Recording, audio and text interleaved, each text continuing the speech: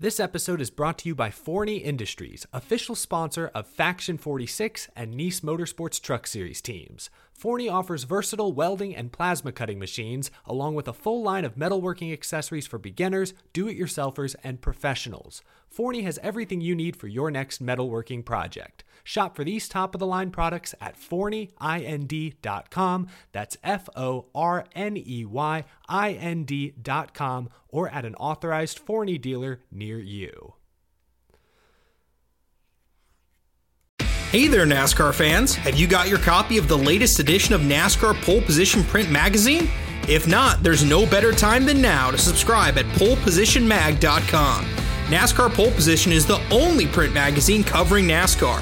Officially licensed by NASCAR, NASCAR Pole Position Magazine is published throughout the NASCAR season, and each edition is an instant collector's item, packed with great feature stories and photography. The magazine is even mailed to you in a poly bag for those who love to collect NASCAR memorabilia. At polepositionmag.com, you can even find past issues available to purchase. Get your subscription to NASCAR Pole Position and get great NASCAR content delivered straight to your mailbox throughout the season. Learn more at polepositionmag.com. That's polepositionmag.com. Hey y'all, Rick Houston here, and I want to tell you about my new show, the Moonshine and Motorsports Racing Podcast. I've partnered up with the state of North Carolina Department of Natural and Cultural Resources to help uncover the history behind moonshining mountain boys, professional wheelmen, and the backwoods and city lights of the Tar Heel State. In the first episode, I sat down with Winston Kelly at the NASCAR Hall of Fame for a little behind-the-scenes gossip about Junior Johnson's engineering skills. He's got two things in his hand, pipe wrench and channel lock pliers. And they weren't new. They had been around the block a time or two. Wasn't the first steel they built, I bet. No. I think the pliers had been red before, but paint had worn off. And in the second episode, I talked to a professional hillbilly, a.k.a. Dr. Daniel Pierce of UNC Asheville, to find out the real history of moonshiners and their battles with the revenuers. He wrote about one of his experience of trying to chase down this bootlegger in this souped-up car, and he complained that the government gave him these piece of crap, cheapo cars, and that were really no match, but he thought he was doing pretty good, and then the guy just hits it and just takes off and practically disappeared. But then the guy makes a bootleg turn and comes back towards him. And as he said, it was a game of chicken, and I was the chicken. And so he ran off the road. And actually, he was the guy who caught Junior Johnson at his daddy's steal when Junior got tangled up in a barbed wire fence. So check out the Moonshine and Motorsports Racing Podcast, available on YouTube, dailydownforce.com, and all of your favorite podcasting platforms. And be sure to check out my regular show on NASCAR history, the Scene Vault Podcast.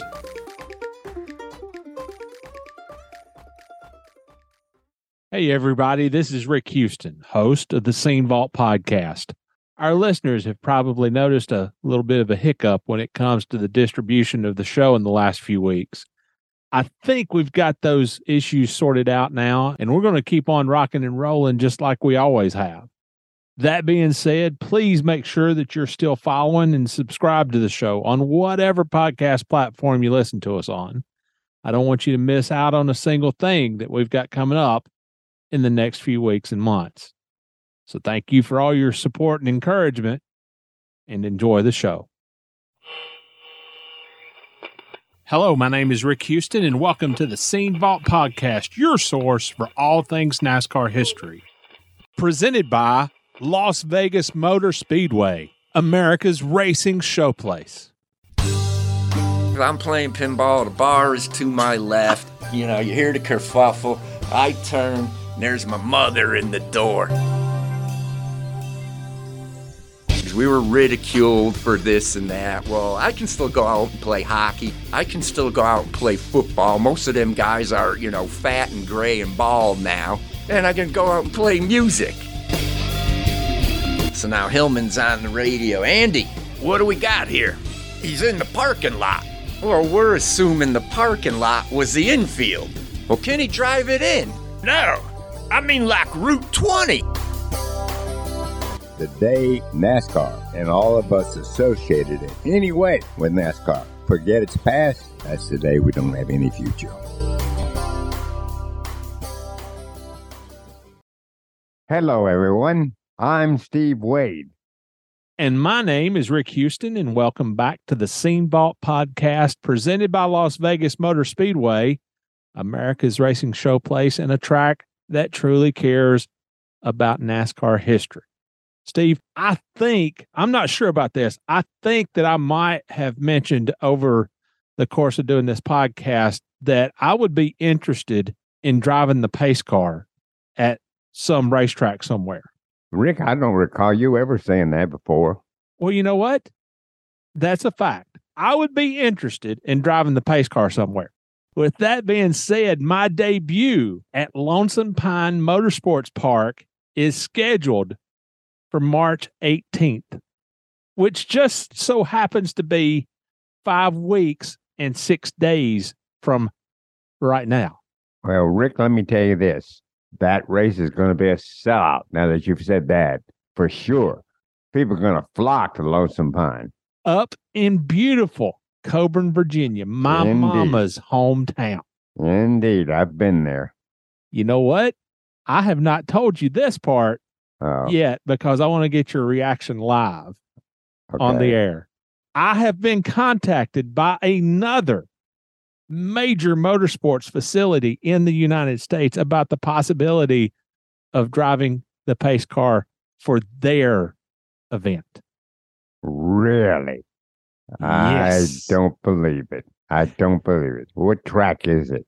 I can't say yet. Ask. Oh, I you can't can. say yet because it's not signed, sealed, or delivered. It's not a done deal yet. But a friend of mine and a friend of yours, somebody that you know, somebody that you respect, has been in touch with me about driving the pace car for one of their special events. Well, I don't respect him anymore. Oh, come on now. You're going to be riding shotgun, man. All right, You're going to be riding shotgun right along with me. You'll be my navigator. Turn left. Turn left. With that major bombshell out of the way, let's get to introducing this week's episode. In the second installment of our larger-than-life interview with Steve Duze, the Duze talks about his love for music, his purple carpeted toolbox. What? Yeah, his purple carpeted toolbox. You heard me right. All right. His adventurous move south to seek his fame and fortune in big-time automobile racing, and one of the most infamous wrecks in NASCAR history. Jimmy Air Horton's tumble over the wall at Talladega.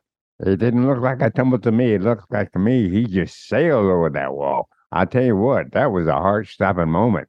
Then in our second segment, we're going to do things a little bit differently. Rather than paging through the July 29th, 1993 edition of Winston Cup Scene for our Issue of the Week segment, we are going to go back through our own personal memory banks and discuss the 1993 Die Hard 500 at Talladega. Now, I don't know about you, Steve, but that is one of the craziest days that I have ever experienced at a racetrack. Just when you thought that you had a handle on what was going on, something else would happen. Oh, I was in a tizzy, Rick, during that one because so much was happening. I was trying to figure out who was going to write what and where we were going to put it in the paper and make sure everything got done. But it was just one thing after another. Listeners, if you possibly can, please consider supporting this podcast financially. You can do so on a monthly basis at patreon.com/the Same Vault Podcast.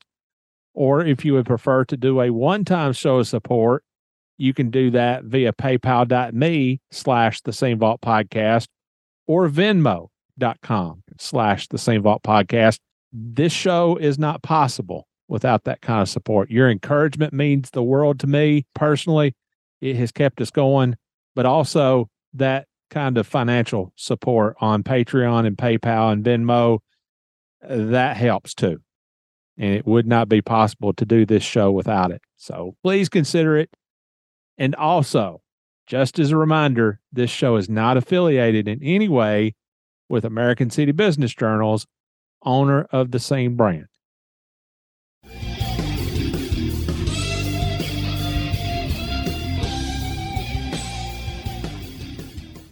You are a racer, but you're also an accomplished musician.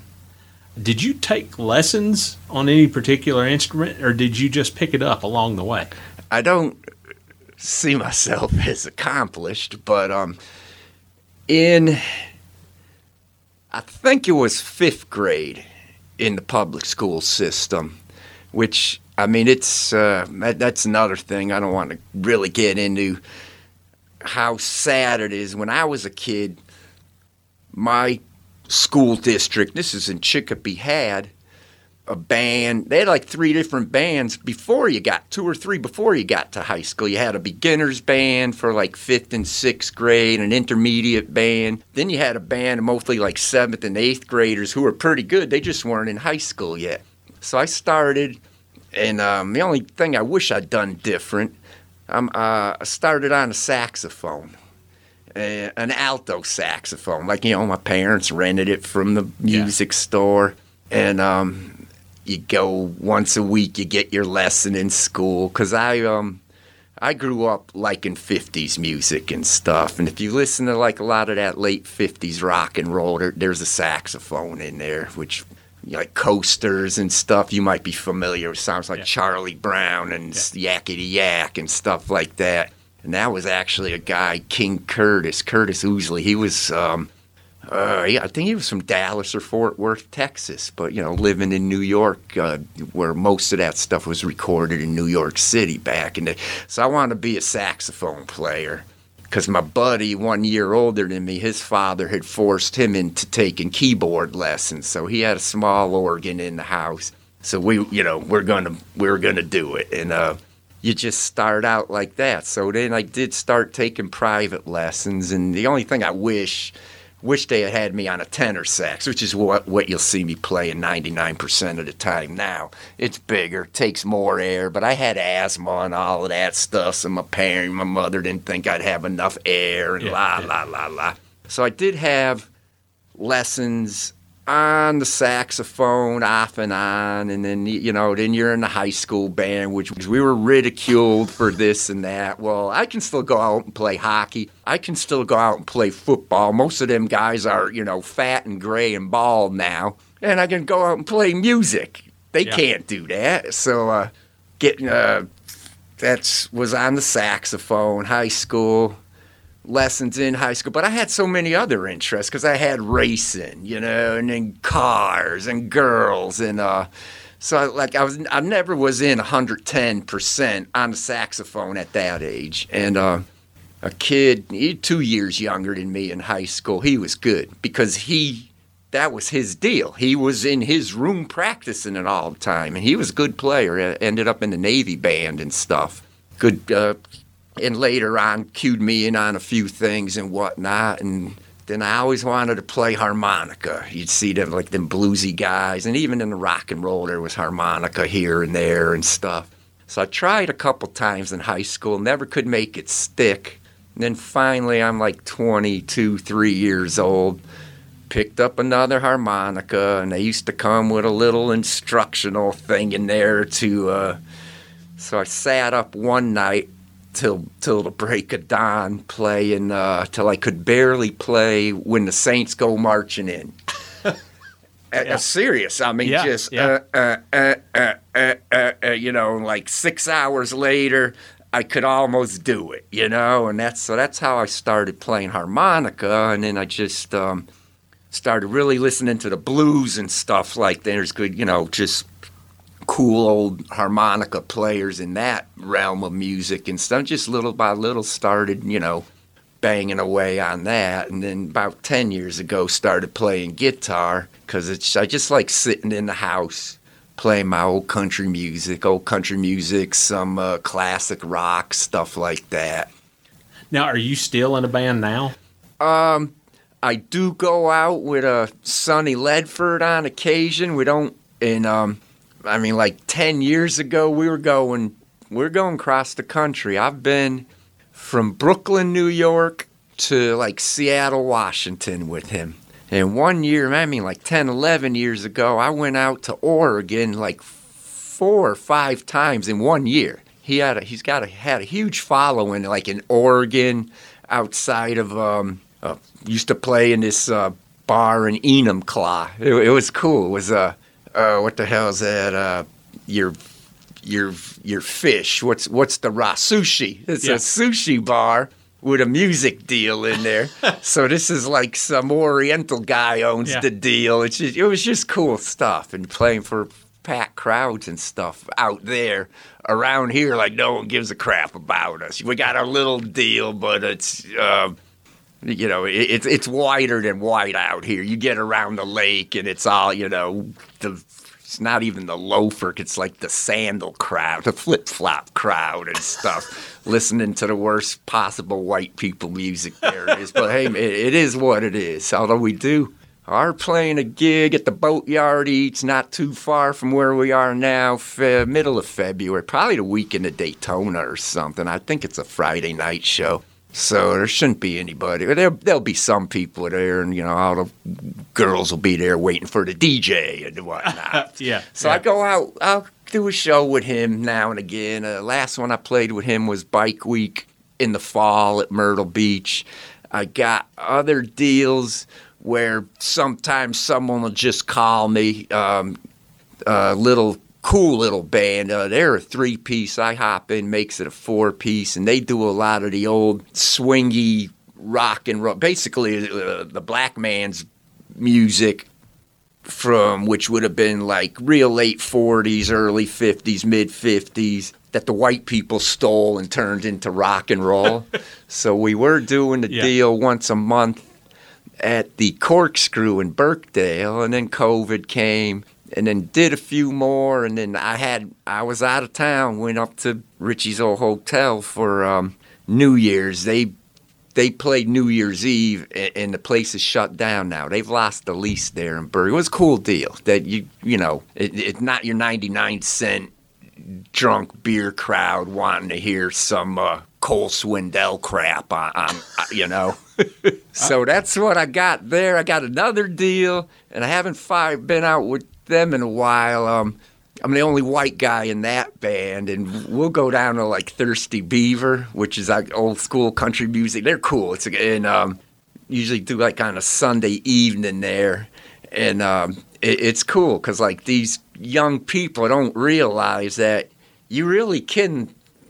Okay, maybe you ain't gonna listen to it in your car, but this stuff will get you going. I mean, I've had some pretty outrageous nights in there with you get the crowd fired up and stuff to decent old music, So good racing or good music?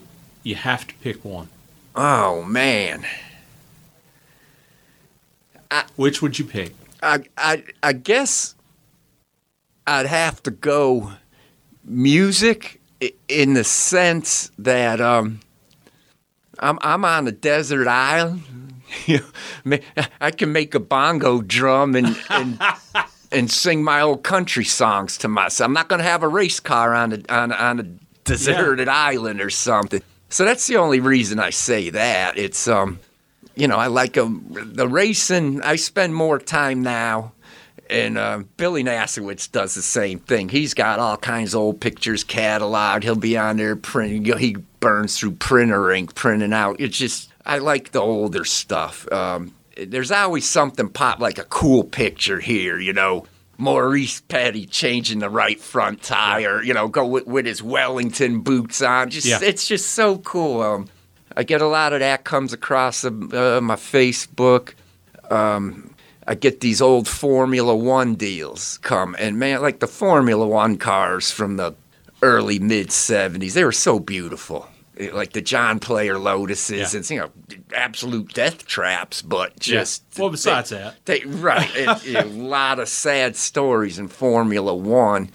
And I was able to do a bunch of work for a guy that he's connected to like Emerson Fittipaldi and stuff. So you could talk with him. It was just. It's it strikes people that like someone like me would know about Formula One. And I'm not an expert by any stretch, and especially the newer stuff. I don't keep up with it, you know, to the nth degree. But that goes back to when you were 6, 7, 8 years old. You didn't have pull your phone out. You had whatever you could get in the print media or this or that, or so on ABC Wide World of Sports, you were going to get the Monaco race 2 months later or whatever. But time, and that's how you learn. And you paid attention to stuff like that, you know. I remember like a news blurb when Josh and Rent got killed and stuff like. And so I wasn't fully connected to it, but you knew this guy got killed, that guy got killed, and so I like my old Formula One pictures, stuff like that. All right, so of all the things that your buddy Rick Menner said that I should ask you about, he said that I had to ask you about your toolbox with the purple carpeted drawers. All right. So what about your purple carpeted toolbox? I think I might have been somewhere around the 6th grade or something. Maybe not even that old, 5th or 6th grade. So my father's gas station on Saturday evenings, they would pull in, and I was able to, I knew where this truck was. I've got the truck back. Had 2 tow trucks, but they usually they used this one. They would pull it in one of the service bays and put 2 of the cloth mechanic fender covers on it and play poker. So you had 2 guys on each fender and 2 guys across the hood, 6 people. Our fine police officers used to come in and sometimes partake in probably for friendly. I don't know, how the money changed hands and whatnot. But, so my job was to keep the beer flowing out of we had a Coke machine filled with beer, like in the storage bin and whatnot. My grandfather actually, because that was a daily deal too there, he would you got them little round keys go in, and that springs a deal out, and then you spin it out. He used to actually wear the threads off of that, and we'd have to go to the Coke plant in Springfield and get the replacement part. But anyhow, I'm just busking the beer, man, back. Hey, man, and these guys throwing me dollars and fives and stuff like that. So, and then typical, the phone starts ringing. It's my mother, so you always... my father would always have someone else answer the phone, and then she, finally, like the 3rd time, he'd have to get on there. 10 minutes, honey, 10 minutes. And I'm just doing my job, man, just sticking this money in my pocket. So we leave there, and we stop at the bar, the Champlain Club, which isn't even there anymore. They moved the traffic pattern and knocked this old building down. And all they had to do, they give me some quarters, and you get that fountain cola out of the deal. Now they're at the bar, and the pinball machine, if you were at the pinball machine, your back was to the door, and then a little bathroom was right next to it. So I went in the bathroom, and I straightened all the money out. They had like $105 or $110, which at that age is like, that'd be like having $5,000 today. I actually would have to do the math on it and see what it really is worth. But it's like, at that age, you never had $100 in your hand. Now, how old were you? Like maybe 11 or something. Okay. So, I got $100 in my pocket, man. This is like, man, I'm flush, And I got it all wrapped up right back in the pocket, going playing. Sure enough, the phone's ringing and whatnot. And I believe this is one of the times, because if it weren't, the next thing, my mother is in the doorway of the bar. Hello. Well, yeah, you hear the guys, because the bar, if I'm playing pinball, the bar is to my left. So I turn, you hear the kerfuffle. I turn, and there's my mother in the door. And yeah, so I'm surprised she didn't scoop me out. And so shortly thereafter, I leave with my dad, It's like couple mile and a half, if that, into the neighborhood, and he's like, yeah, good, He had won the last pot of the night, so he's like, yeah, good thing I won. He said, I come out all right. I come out about 60 or 70 bucks ahead. So I said, well, that's good, but man, I'm like 100 ahead, which I should have never said nothing. So we get home, come through the side door. She's waiting there with the frying pan, yelling at him, yelling at me to go to bed, that I should know better, that not to be around that, and kind of like, you're thinking, Mom, it's like Disneyland for me, you know, going to the bar with your dad and all them cuckoos and stuff. And I made $100, which I didn't tell her that, but here's $10. Yeah, well, so man, I got in my room and I hit it. I heard him arguing, and you don't do it with the kid, and the old man, half a buzz on, tells her to leave me alone. I'm smarter than the both of them. I made $100 tonight. Well, next thing, my door gets busted down. She's in there, rakes my room out, and finds the money. It's not how you earn your money. Takes the money. So I'm like, well, like stealing from me makes it any better. I worked for it, you know. I hustled the beer, cleaned up, kept the stuff right. Yeah. So a week later, and this is how the stuff was back in the day, the department store shows up and puts down this purple carpet, wall-to-wall carpet in our little, this is a 3-bedroom, 1-bath deal. Your bathroom is just this strip of, not like nowadays. So puts down this purple carpet. And I'm like, you gotta be shitting me, it's my money. That's what paid for it.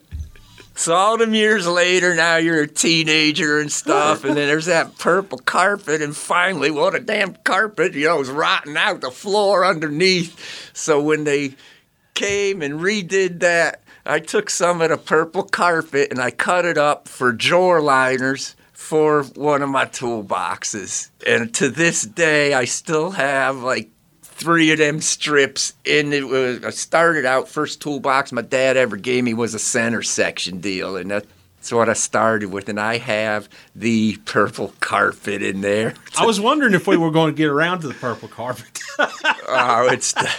How did you wind up moving south?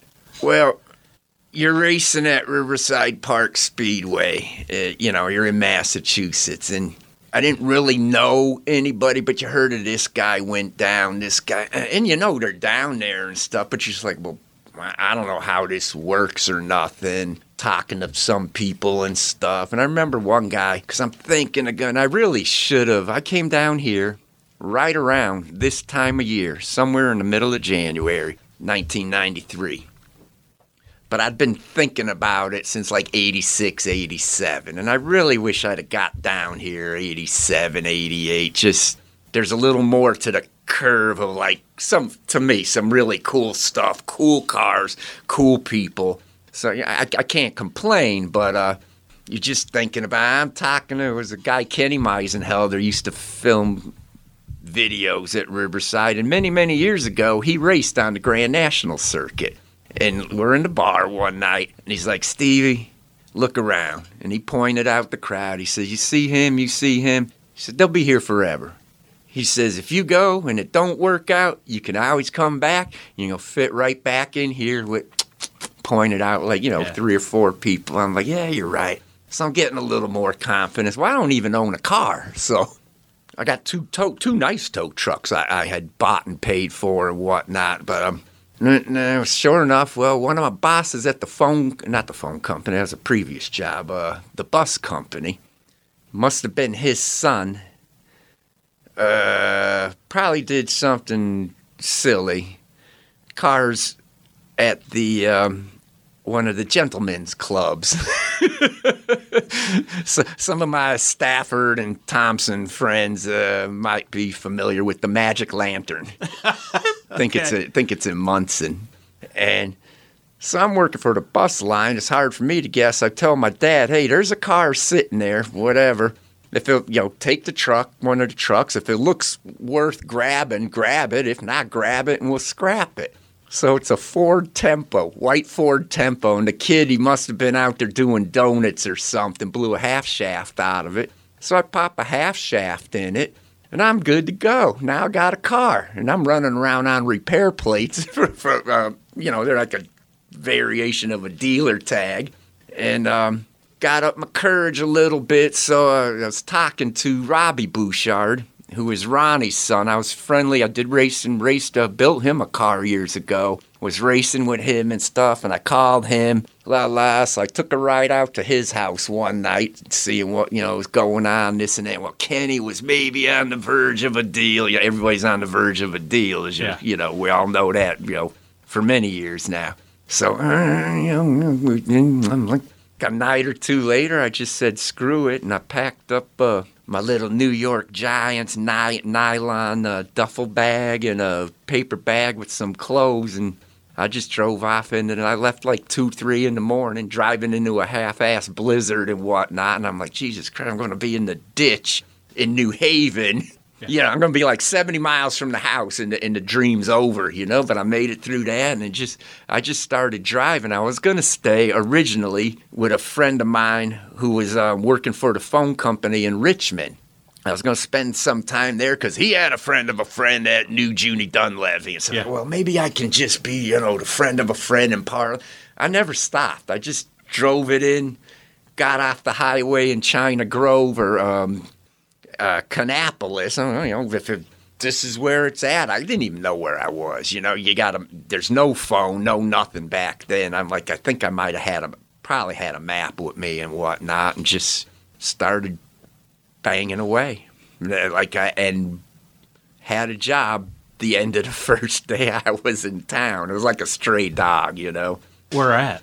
It was a privateer. His name is Ralph Munzert. So Ralph was originally a Massachusetts guy. I was talking to Kenny Bouchard, and Ralph come in, and Ralph was painting and whatnot. There was a lot of privateer work back then, doing this, that, ARCA cars, this, that, whatever, and took me home with him. Followed. I don't even know where I am now, because now it's dark, and then we would leave his house in the morning when it was dark, get home when it's dark. So I didn't even know where I was. Literally, I'm sitting there looking at my map, figuring out where I am, and which is they just brought a stranger into their house and stuff. But I did a lot of work for them and whatnot. But, this one thing leads to the next, and then there's a lot of stuff I don't even care to talk about. But I had $600 in my pocket, and he was going to pay me $50 a day. And, which would have been $350 a week. You're working 7 days a week. So sometimes you got it, sometimes you didn't. Sometimes, no biggie. And you just finally, months later, on to the next. Couple months later, on to something else. And this is how I made it happen. So how did you wind up as Jimmy Horton's crew chief? Because I wasn't Jimmy Horton's crew chief. That's total. Mike Hillman, Sr., was Jimmy Horton's crew chief. And everybody gets this story wrong, So on the shuffle here, a good friend of mine, Andy Johnson, another product of Riverside Park, hugely talented fabricator and whatnot, still doing stuff to this day in a building in Canapolis. But he was working for Hillman over there at Active Racing. They were in the back of Jimmy Spencer used to own it. It's now it's some hot rod shop or something. This is at the drag strip. So they bring me by, and I go to start doing some stuff there. So then I go to Michigan. I'm not there full time yet or nothing. I go to Michigan with them because they got the ARCA car and the Cup car. So they just needed some hands. Well, I get to Michigan with them and they got a good chance of winning the ARCA race and stuff. So it's they're spending more time on the ARCA car, and it's me and another guy just taking care of the Cup car and stuff. And I'm like, holy crap, man, this is it. This is the big leagues now, Yeah. But they're shuffling between two cars and whatnot. So hey, you ever gas a car? I'm like, well, hell no, Racing street stock, we're putting it in 5 gallons at a time. And I says, but, with some practice, I'm sure I could figure it out. She said, well, you'll have plenty of practice in the ARCA race. That's how it started. I mean, no lie, gas all over the place. And But they broke the motor in the ARCA car. And then, I don't remember exactly what we did, and made the show and stuff. And it at the time, cars were getting sent home. So you're like a small one-car part-time deal. Making the show was a big deal in '93. So that's how I got started with Active. Mike Hillman took me in, and I actually ended up as a full-time employee there and whatnot. So okay, so you weren't Jimmy Horton's crew chief. I was not. But you were working for him. I was working for Active Racing. The day that he flew out of the ballpark at Talladega. Yeah. So, what do you remember about that day? My buddy Andy was spotting, and we're just in the pack of cars in the draft, So now I'm so this is my second, Winston Cup race ever. Talladega. So away they go, and you're just this, that, and the next thing. I probably didn't even have a radio, or not, because I believe I was probably going to catch Can that day, because there is video of this if you want to look. It's kind of embarrassing to me, but there's video of this deal. I had a fire suit on, so I wouldn't have had a fire suit on if I didn't, because I believe the crew from New Jersey was down. They had a guy that gassed and this and that. I'm pretty sure on that trip the guys from New Jersey were down. I could be wrong. They might not have been there. Can't remember for sure. But anyhow, and I could be wrong on this, but I'm trying to think if it weren't Kenny Wallace or I think someone got a flat tire up on the high side. And that's when the checking up started. So they're coming around, and we were probably pitted around the middle of the front stretch there. So the pack comes around, doesn't look too harmful. And then the next thing, Andy is like, go low. And at that point, that's when we can't see him anymore. You just, goes around the tri-oval and drops off there. And go low. And then I hear, oh, shit, which was Andy. And then the next thing I heard, so I did have a radio on. Next thing I heard was a grunt. And it must have been, because I talked to Jimmy, weeks later or something. He said, man, once it went, he just did from his sprint car days, he just pulled tight to the wheel. You put your face in the wheel and get as small as you can. And he probably hit the button on the radio. I heard one grunt, and then that was it. So maybe an OF from Andy or something. So now Hillman's on the radio. Andy, what do we got here? So Andy's in the parking lot. Well, we're assuming the parking lot was the infield, Okay, landed down. Well, can he drive it in?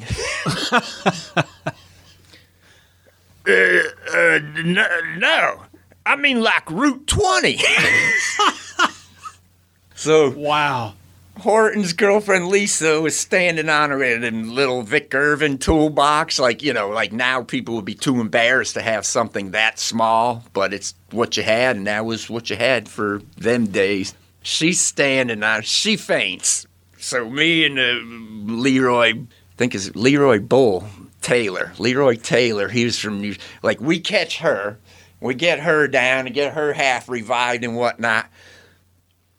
And then everybody ran. I don't know where they were running to, because the car's in the parking lot outside the track, not in the infield. And I just didn't know what to do. This is my second race ever, So I'm just, and didn't realize the severity of the crash. Stanley Smith had, basilar skull fracture and thankfully survived. But you don't notice, this is a big wreck. And I'm from Riverside Park Speedway. Big wreck is a big fight. So I thought I had to fight someone. I mean, it's stupid now, but but I'm like, well, I don't even know where to go. Do they come to me? Do I go? So I just stayed there. Didn't know what to do. Well, so then the next thing, there's Mike Joy, pit reporter for CBS. So I look at him, he's like, hey, man, what's your name? And so I told him my name, and he looked at me funny, you know? And I said, yeah, I'm Ed Duzneski's son. Mike Joy's first job in racing, he was the tech inspector for the figure 8 division at Riverside Park Speedway. And it's really, there wasn't even a tech inspector. It was just a job title, and it helped get him up into the announcer's tower. And that was pretty much, and I might not have this to a T, but this is very close to how Mike Joy started. So Mike said, okay, well, hang on a second here, man. We're going. Next thing, the microphone's in my face and the camera was rolling. I was not the crew chief. Everybody ran. Wow. So you're the only one there. I'm the only one in the pit box. And I'm like thinking, man, I'm ready for the fight. I didn't know no better. Still don't know no better, I guess. And so that's how that come about. When did you see Jimmy that day? I don't know if I've seen him that day because, and this story gets all, told wrong and this, that, and that. Because, like, first and foremost, one, I was not the crew chief. We'll start there. Mike Hillman was, and Mike was awesome to me, man. Took me in and got me my first actual paycheck and stuff like that. So, the other thing was, well, back then, no super duper big deal. Today you'd have to go down to the technical center and let some white shirt, some white collar. Steve Phelps is going to look at the car. He wouldn't know, the dipstick from the throttle or whatnot. But back then they just brought it back to the garage area. No fatalities. Stanley was in rough shape, but, no fatalities. Got him. So there's the car. I mean, like, destroyed. And craziest thing, when you can watch the videos of the wreck. He went to the bottom.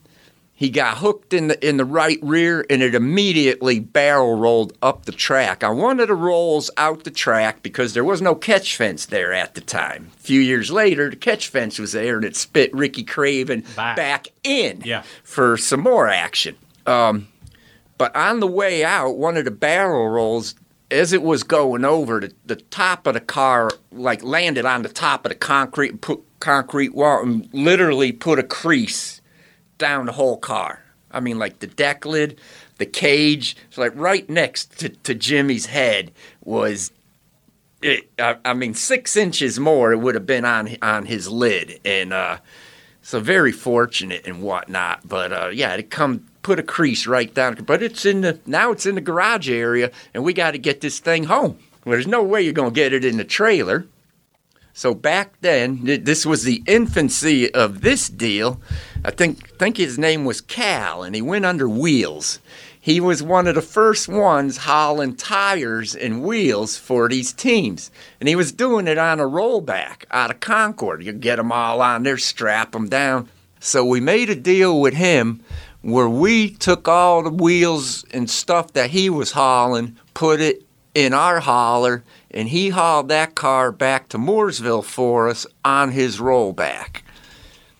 And it just sat there for quite some time. It had a Cy Earnhardt engine in it, so Cy come by, and he was at least wanting his cylinder heads. So I can't remember if he got the whole motor out. The motor was still in the car, but you could probably cut 2 lines and get it out. It was just laying in there. And I actually had the right front spindle and tire off of that, and that got lost in a move and whatnot. But so the car was there, and eventually the owners took it back to New Jersey, and they were using it at the state fair, seatbelt, save lives type of deal and stuff. But that was the story on that car.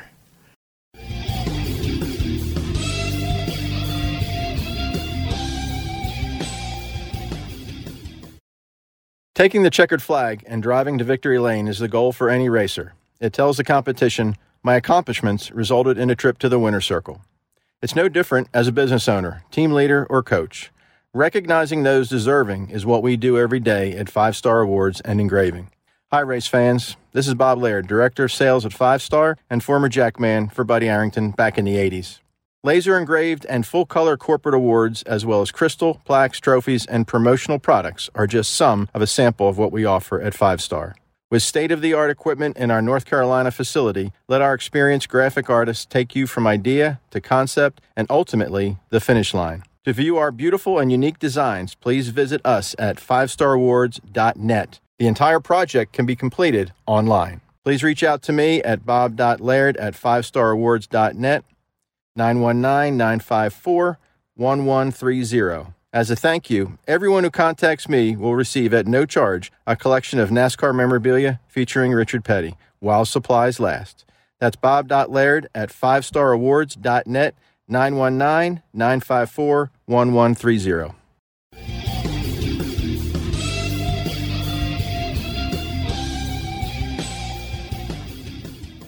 This segment is brought to our listeners by Las Vegas Motor Speedway, America's racing showplace. You cannot talk about Steve Duze without talking about racing, and you can't talk about Duze without also discussing music. So, Steve, music. What is your favorite type of music, and who are some of your favorite artists and bands from way back in the day and now? Well, I can tell you what, Rick, when I was a teenager, the English invasion had begun in the United States, and we were swarmed with British bands playing good tunes. I became a fan of The Who. I became a fan of the Stones, the Rolling Stones, and of course the Beatles, and the Moody Blues as well. So those were my musical heroes during that particular point in time. Of course, soul music was also big at that time, and my wife Margaret was well into that.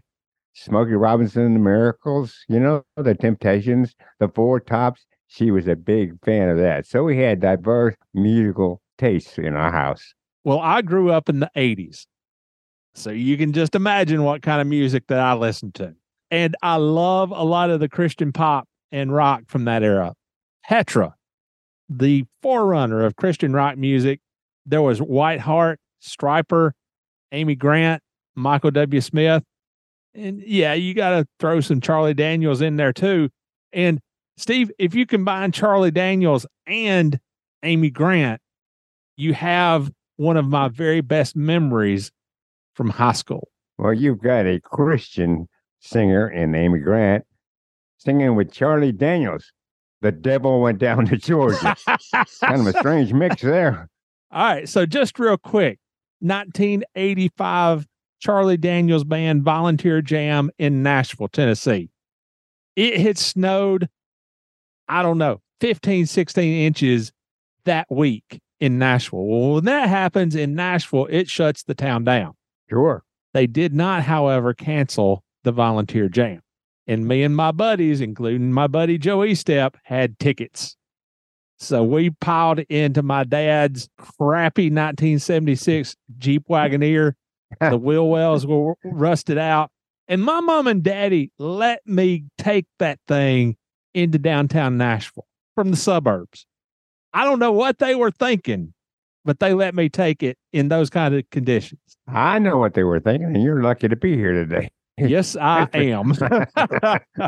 Well, to make a long story short, Amy Grant was at the Volunteer Jam. Now, they did not release the guest list beforehand. That was always a surprise. That was always a part of the allure of the Volunteer Jam. But Amy Grant was there. And I was in love with Amy Grant. And in that great big arena, well, let's just put it this way. In that great big arena of rednecks, I think that I was probably one of maybe about 10 people who knew who Amy Grant was. And we were right next to the stage. And Amy Grant came over to my side of the stage, and I was hooping and hollering and waving. And Amy Grant winked at me. Oh, my goodness. Amy Grant winked at me. Holy cow, man. Well, I guess that's better than Charlie Daniels winking at you. My first year at Scene, I got to go backstage at a Van Halen concert, thanks to my buddy and yours, Jay Wells. And I've got Alex Van Halen's drumsticks right here next to my desk to prove it. And guess what? I have the drumsticks that belong to Graham Edge. the late drummer of the Moody Blues. I was backstage with those guys. Was that a Jay Wells thing? Yes, it was. Good old Jay Wells. To tell our listeners my Jay Wells story, we went to this concert, Van Halen, and he happened to know everybody in rock music. He knew all the roadies, all the tour managers. Jay collects drumsticks. And so he asked his buddy, the road manager for Van Halen, if he could get a set of Alex's drumsticks. And the tour manager said, we've not unpacked them yet, so I can't give you anything right now, maybe later, but I can get you one of Eddie's guitars. You're kidding me. And Jay Wells said, no, thanks. I'll wait on the sticks. Well, oh my. The guy walked off and I literally punched Jay in the arm. I said, what are you thinking? To let our listeners know, Jay Wells is a long-time public relations individual in NASCAR, spent many years with the Skull Racing team and driver Harry Gant. That's where he got his big break in NASCAR. And he got really interested in concerts. And he became an expert on those things and knew everybody. And he said, look, the way to get into where you want to go is just to join me. We'll go backstage, but make sure you bring some swag. The roadies like their swag. So I brought issues of Seen and Illustrated to every concert I went to with Jay, and I was passing them around backstage. And it was great to see those guys stuff them in their pockets so they could read them later on. Today, give me some Crowder and Mercy Me, Sidewalk Prophets, Zach Williams, Brandon Lake. That's my kind of music. Don't know any of them, Rick. I'm sorry. Well, I might have to introduce you. I posed this question to Duze, and I loved his answer because it is so classically Duze. It explains everything you need to know about his mentality. Here's the question, and it's one I could ask you also. Good music or good racing? You have to pick one. Now, which would you pick? Racing or music? I would pick, Rick, I would pick music for one simple reason. I always loved racing. I love to see good races. I love to cover good races, no doubt about it. But there comes a time when you have to move on from racing. In other words, you have to move on from your job in racing. And Rick, I've learned one thing. Watching races and covering races, two different things. You're not as immersed in racing as you are when you're writing about it. And that makes a difference. Music, no change. It goes on, no matter what you do or how old you are. Also, if you pick good music, that also means you don't have to do this podcast anymore. Let's not go that far yet. So you can be all philosophical if you want to be, but if you pick good music, that means you don't have to do. Okay, all right. I see where your mindset is. I see where your heart is. Okay, I got you. Well, that is what Duze said also. He said that he would pick good music, but only because if he was ever stranded on a deserted island, he could always make a little music by pounding away on a couple of coconuts like they were bongo drums. And you know what? I could absolutely see Duze doing that and being completely content with his lot in life. I was actually put in touch with Duze by your friend and mine, Rick Minner, who was, of course, the longtime NASCAR writer for the Atlanta Journal-Constitution. And of all the questions that Rick said that I should definitely ask Duze about, he said that I had to ask about the purple carpeting in his toolbox. I want to hear this. So here's the story of the purple carpet in the toolbox. Duze was maybe 11 or 12 years old, and there is a hot and heavy poker game at Daddy Duze's garage there in Agawam, Massachusetts. And Duze is not only there, but he is basically the waiter. Get me a beer. So he goes and gets the beer, and they give him $1 or $2, and then $1 or $2 more. And I'm sure that as the beer flowed, the tips got bigger. No doubt. No doubt about it. Then they go to a local bar with Duze in tow. He counts his money, and it is over $100. And back in the late 1970s or so, whenever this would have been, that was a lot of money, especially for a kid that age. Especially for a kid that age. $100 back then was a pretty fair amount for an adult. When I was 11 or 12 years old, if I had $5, I thought I was rich. I did too. I didn't have it for long because I headed to the nearest baseball card store and blew it on baseball cards. So Duze is thinking that he is going to be living large off of his earnings. He's in the bar, he's playing pinball, and it is at that point when Mama Duze shows up. Uh-oh. And she has been trying to get in touch with Daddy Duze, asking where he is at and asking where Baby Duze is at. And just like that, she is standing in the doorway of the bar, just like you would see on Gunsmoke or some Old West movie. She's been trying to track him down. She's been calling the garage, and she is not happy. Duze and his dad drive home, and Mama is waiting on him. Duze heads upstairs with his cash money. He's thinking that he's gotten away with it, and then all of a sudden, Mama shows up in the doorway again of his bedroom, and now she is after Duze's ill-gotten gain. The fact that Duze had worked for that money did not seem to matter to his mama. Well, Mama Duze has got a right to be upset. Her son is at a poker game serving beer, and then he's at a bar. Now, no mama is going to be happy about seeing her 11 or 12 or 13-year-old son in that environment. No wonder. Well, she confiscates the money, all $100 of it, all more than $100 of it. And a week or so later, these delivery guys show up at the house and they start laying down purple carpet in the Duzneski household. It doesn't take much for Duze to put two and two together. Hey, that was my money. My money paid for that carpet. And he was like, you got to be kidding me. So years later, when the house got remodeled, rather than throwing away that purple carpeting, Duze cut swatches out of it and lined his toolbox with it. Why not? It's got to be a memento of the $100 he didn't keep. After thinking about it for several years and almost moving south to see what he could do in big-time auto racing, Duze finally pulled the trigger in 1992. The same as me. He drove a junked-out Ford Tempo. You can't make this stuff up. All right? He drove a junked-out Ford Tempo that he had salvaged out of the parking lot of a local, let's just call it a local gentleman's club. Which reminds me of Bertha, the 1976 Chrysler Cordoba that I drove when I was trying to break into the sport. I did not, before you ask, I did not pick it up at a girly club, but I actually bought it scrapped for $200 with plans to turn it into a race car at the fender bender division at the Nashville Fairgrounds racetrack. That car never made it to the racetrack. That was the kind of situation that I was in at the time.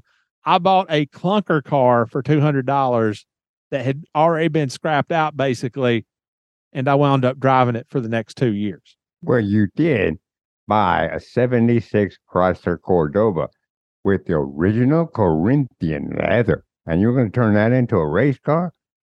Come on. That was the plan. Duze was down here for a few months when he landed a job with Active Motorsports with Jimmy Horton driving. Now, let this be known here and forevermore. And this was something that he actually made an effort to emphasize. Duze was not Jimmy's crew chief at Talladega.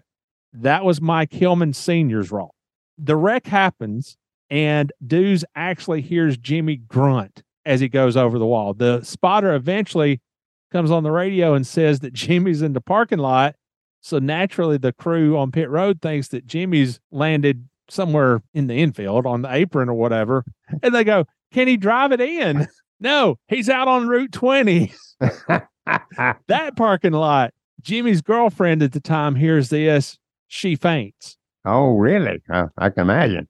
Duze and another guy catch her. And this was only Duze's second Winston Cup race ever. But where he comes from, a big wreck means a big fight. So he's expecting to have to throw hands with somebody. And it's at that point when the rest of the crew takes off running somewhere. He doesn't know where they're going, but they take off running. So he stays put. And then Mike Joy from CBS shows up with a microphone. And as it just so happens, Mike's first job in racing was at Riverside Park, where Duze got his start. So all of a sudden, Duze is on TV. And that, I believe, is where people got the impression that Duze was the crew chief. I think you are right about that. And I will say one thing. I'll bet Duze was not at a loss for words.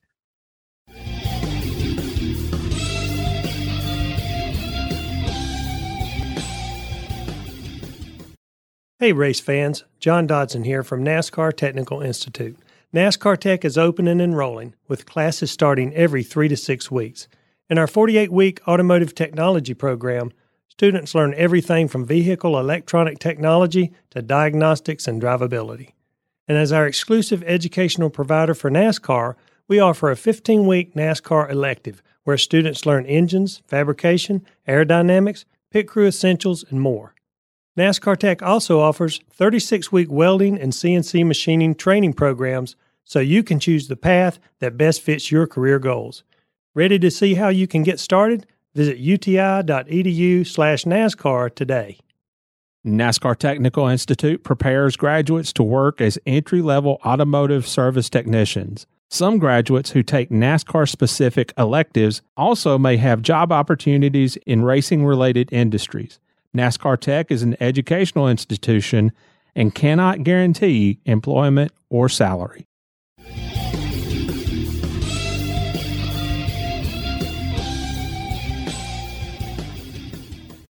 This segment is brought to our listeners by Las Vegas Motor Speedway, America's racing showplace. Steve, you and I have already established here on the show that with so many different storylines going into and coming out of the event, that the 1992 Hooters 500 was NASCAR's greatest race.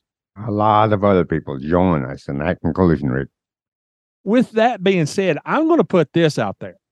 If the 1992 Hooters 500 was first on the list of stories to be told, the 1993 Die Hard 500 at Talladega was a very close second. This was the first race for Robert Yates Racing after Davey Allison lost his life as the result of a helicopter crash in the infield at Talladega. Then there was Neil Bonnett's return to competition following his recuperation from an accident at Darlington more than 3 years earlier. And just the story of Neil's return would have been huge if it had ended there. But then he wrecks, goes over on his lid, and takes out a lengthy stretch of catch fencing, which caused a delay of more than an hour for repairs. Jimmy Horton goes over the wall between turns 1 and 2. He walks away from the accident, but Stanley Smith isn't nearly as fortunate and very nearly loses his life as the result of that very same incident. Now, what happened to Jimmy took a lot of attention away from what happened to Stanley. Most of us in the media had no idea that he was that badly injured. But it turns out, among other injuries, he had a basal skull fracture. And he was in the hospital for 40 days before he was released. And of course, that was the end of his very brief career. Finally, if ever a Dale Earnhardt win at Talladega was an afterthought, even as close as this one over Ernie Irvan was, this one was it. The results of the race, who won and lost the race, kind of gets lost in the shuffle of everything else that took place that day. You and I have both seen a lot of races over the years. Certainly you've been in it longer than I have, and you've seen many, many, many, many races over the years. And after a while, they do tend to kind of run together.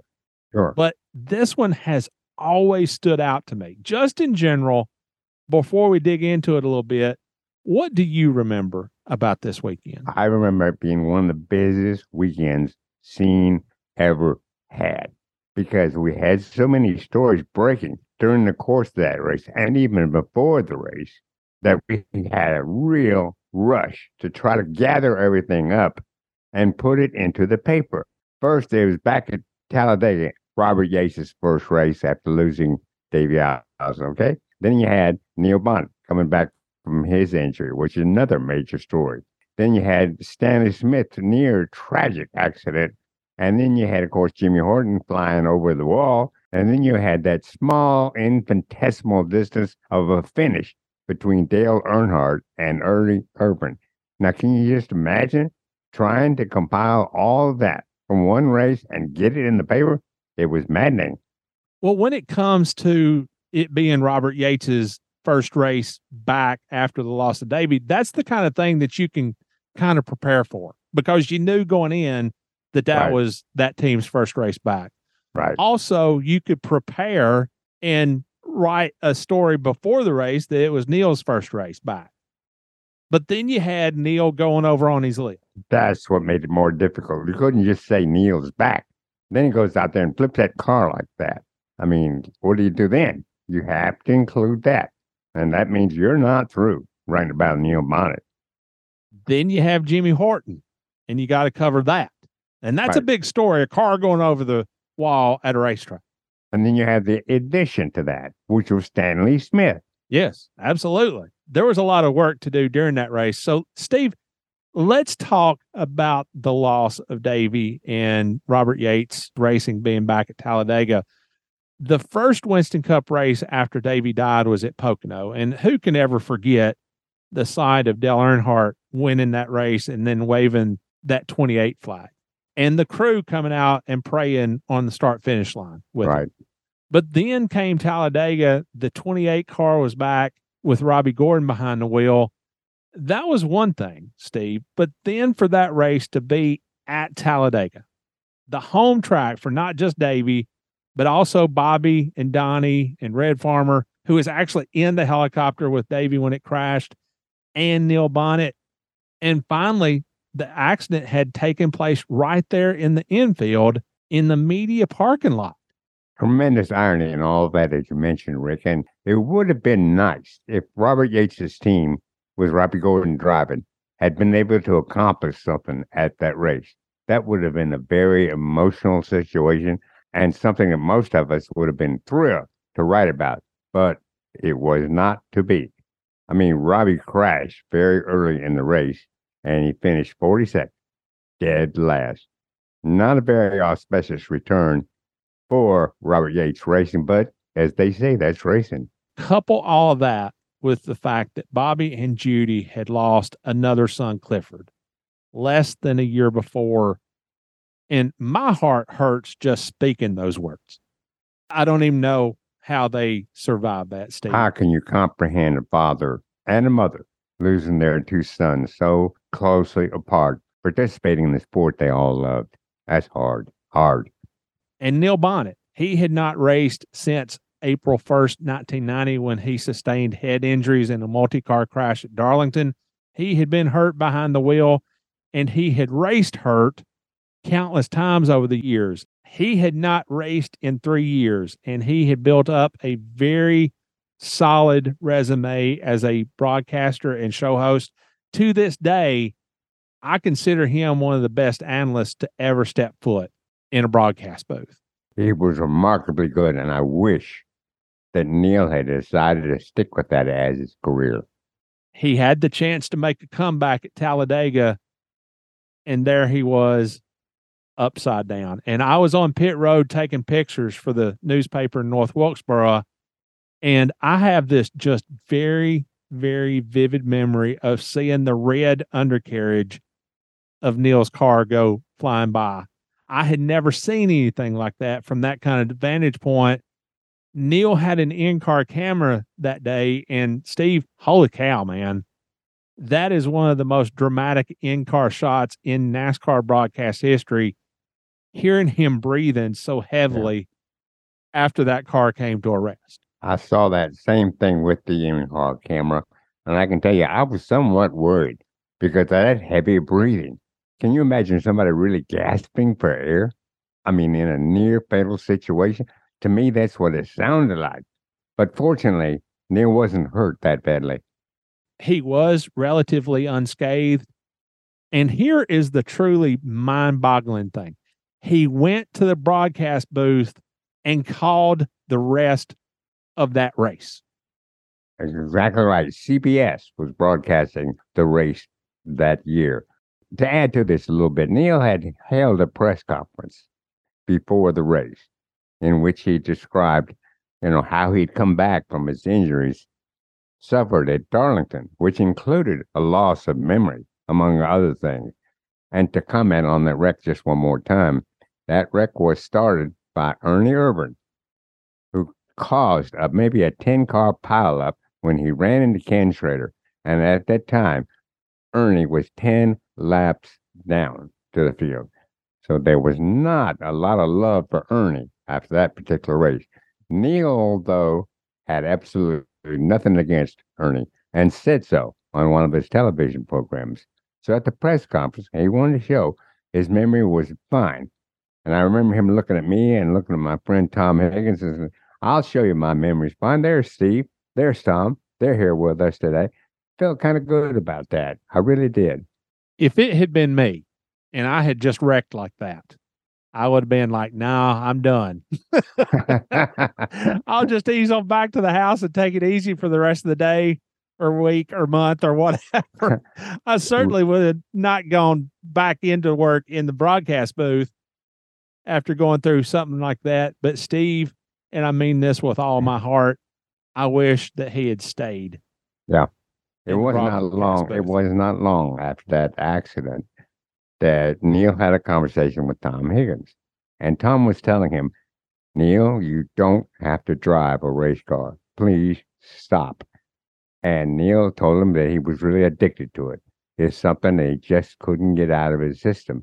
And he had to keep trying it whenever he could. And Tom said, well, I wish you wouldn't.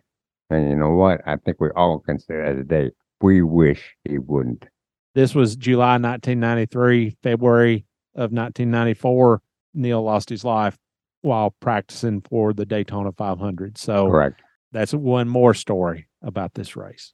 Jimmy Horton, if the sight of Neil's car flying past me was memorable, once he made it back around to the garage, I will never forget the sight of Jimmy standing there in the garage, covered from head to toe in that red Alabama clay dirt. He probably didn't care one bit about that. Neil and Jimmy had flipped in the Cup race, but Ernie Irvin and Richard Lassiter had also gone airborne during the Busch Series race the day before. And sure enough, Scene went to work and put together a package on cars lifting off the ground and what could be done about it that ran just a couple of weeks later. Well, that eventually led to Jack Roush's creation of the roof flaps, which you now see fly off the roofs of cars as the car turns airborne. Try to keep it down. Steve Stanley Smith's accident and what happened to him. That was my first experience being at the track when somebody was so critically injured. How did you learn how to deal with that kind of thing?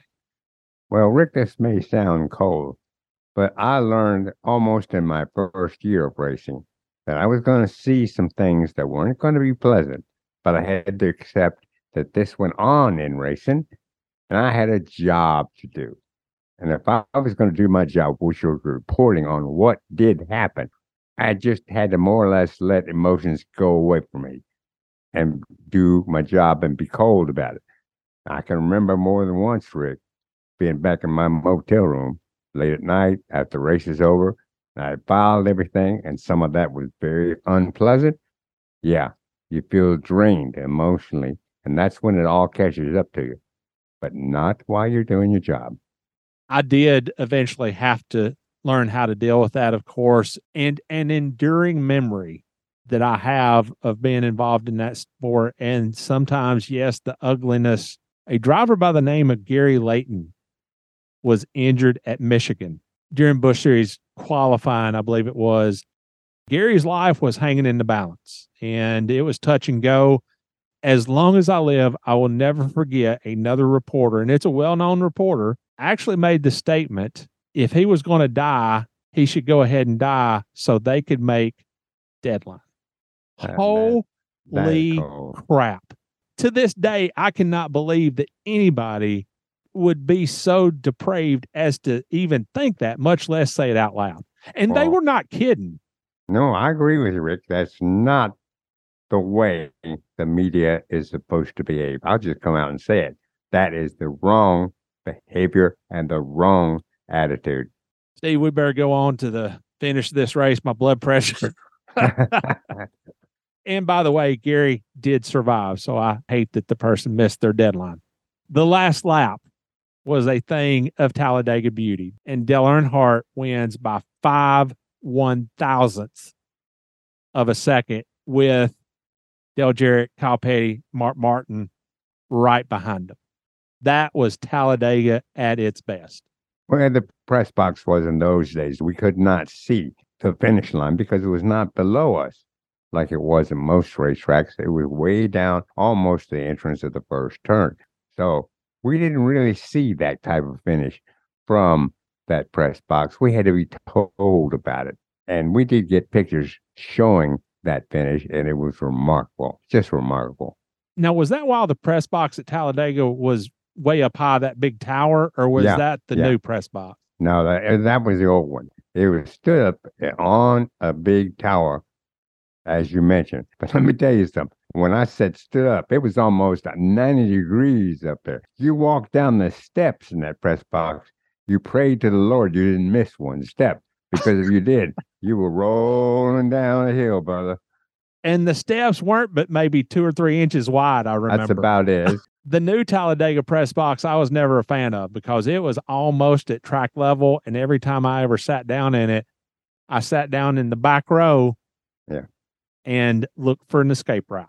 From that point on, when that new press box came around, a great deal of it just worked out of the media center in the infield.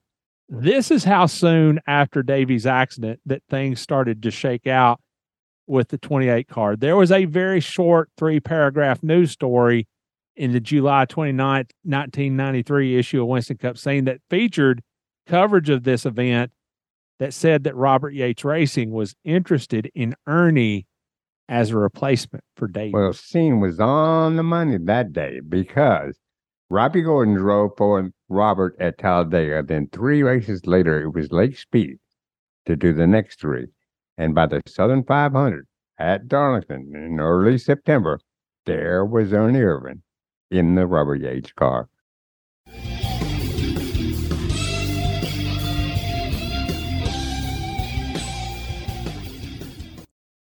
Hey, I'm Butch Hilton. This is Robin Pemberton. Hi, I'm Robbie Reiser. Hi, I'm Archie Candy. Hey, I'm Slugger Labby, and you're listening to the Scene Vault Podcast.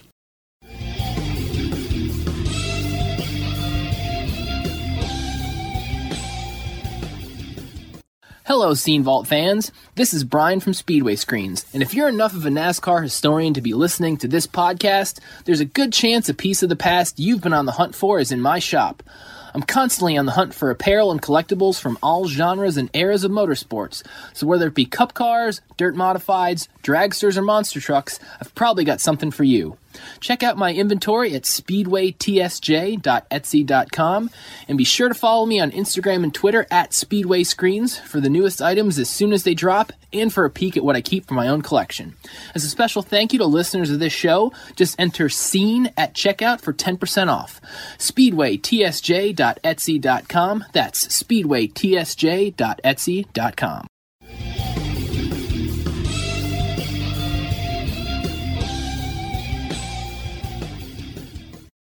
This podcast has been brought to our listeners by Las Vegas Motor Speedway, America's Racing Showplace.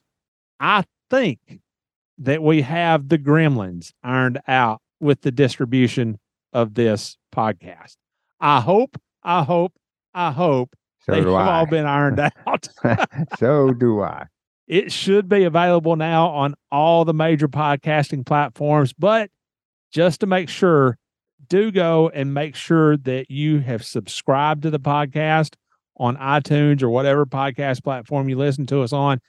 Make sure that you do that so that you don't miss out on any Scene Vault podcast goodness. So resubscribe and you won't miss anything.